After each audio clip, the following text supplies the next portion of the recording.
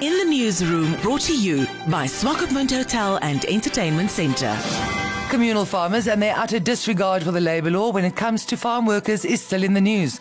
In the Newsroom, checked in with UDF Member of Parliament and farmer in the Kunene region, Dudu Murorua, and asked him how farmers in that region are abiding by the law. It is a fact that there are many migrant workers in many areas, and specifically also in the charcoal industry. There's a lot of them. But the government has requested that these people should be registered. Not that they will be sent back home, just to have a record of who is in the country and where these people are, so that at the end of the day we would have a knowledge of where around these people are exactly, and to liaise with the neighboring governments so that these people, through their high commissioners' offices or the ambassadors' offices, should be issued with work permits.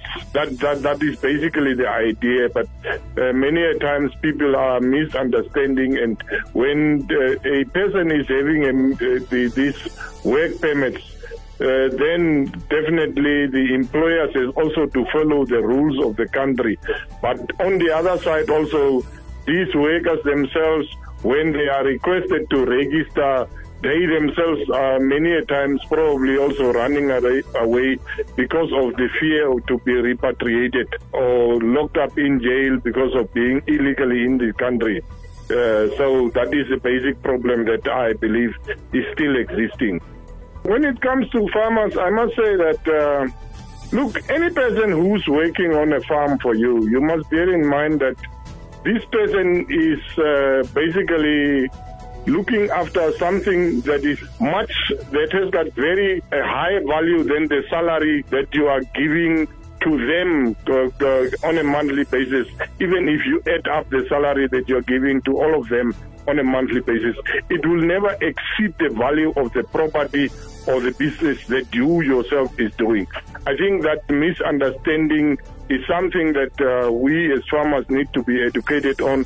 And besides that, if you kind of treat your people on your farm better and build trust, then you can be rest assured that these people will also look after your property and work for you in a better way.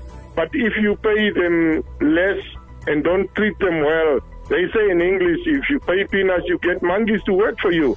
And monkeys, if they get in your garden, they will not spare anything. That is basically what is happening. But many times we do not understand, and we believe, in my opinion, that we are making or scoring more if we use these people without paying them the prices that government or the salaries or the tariffs that government is determining for us.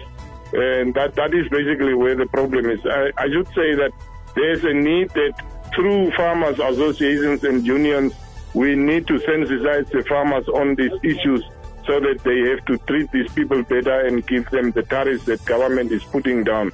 Otherwise, the people will not be as productive as required, and also not as trustworthy as we are requiring them. In the Newsroom, brought to you by Swakopmund Hotel and Entertainment Centre.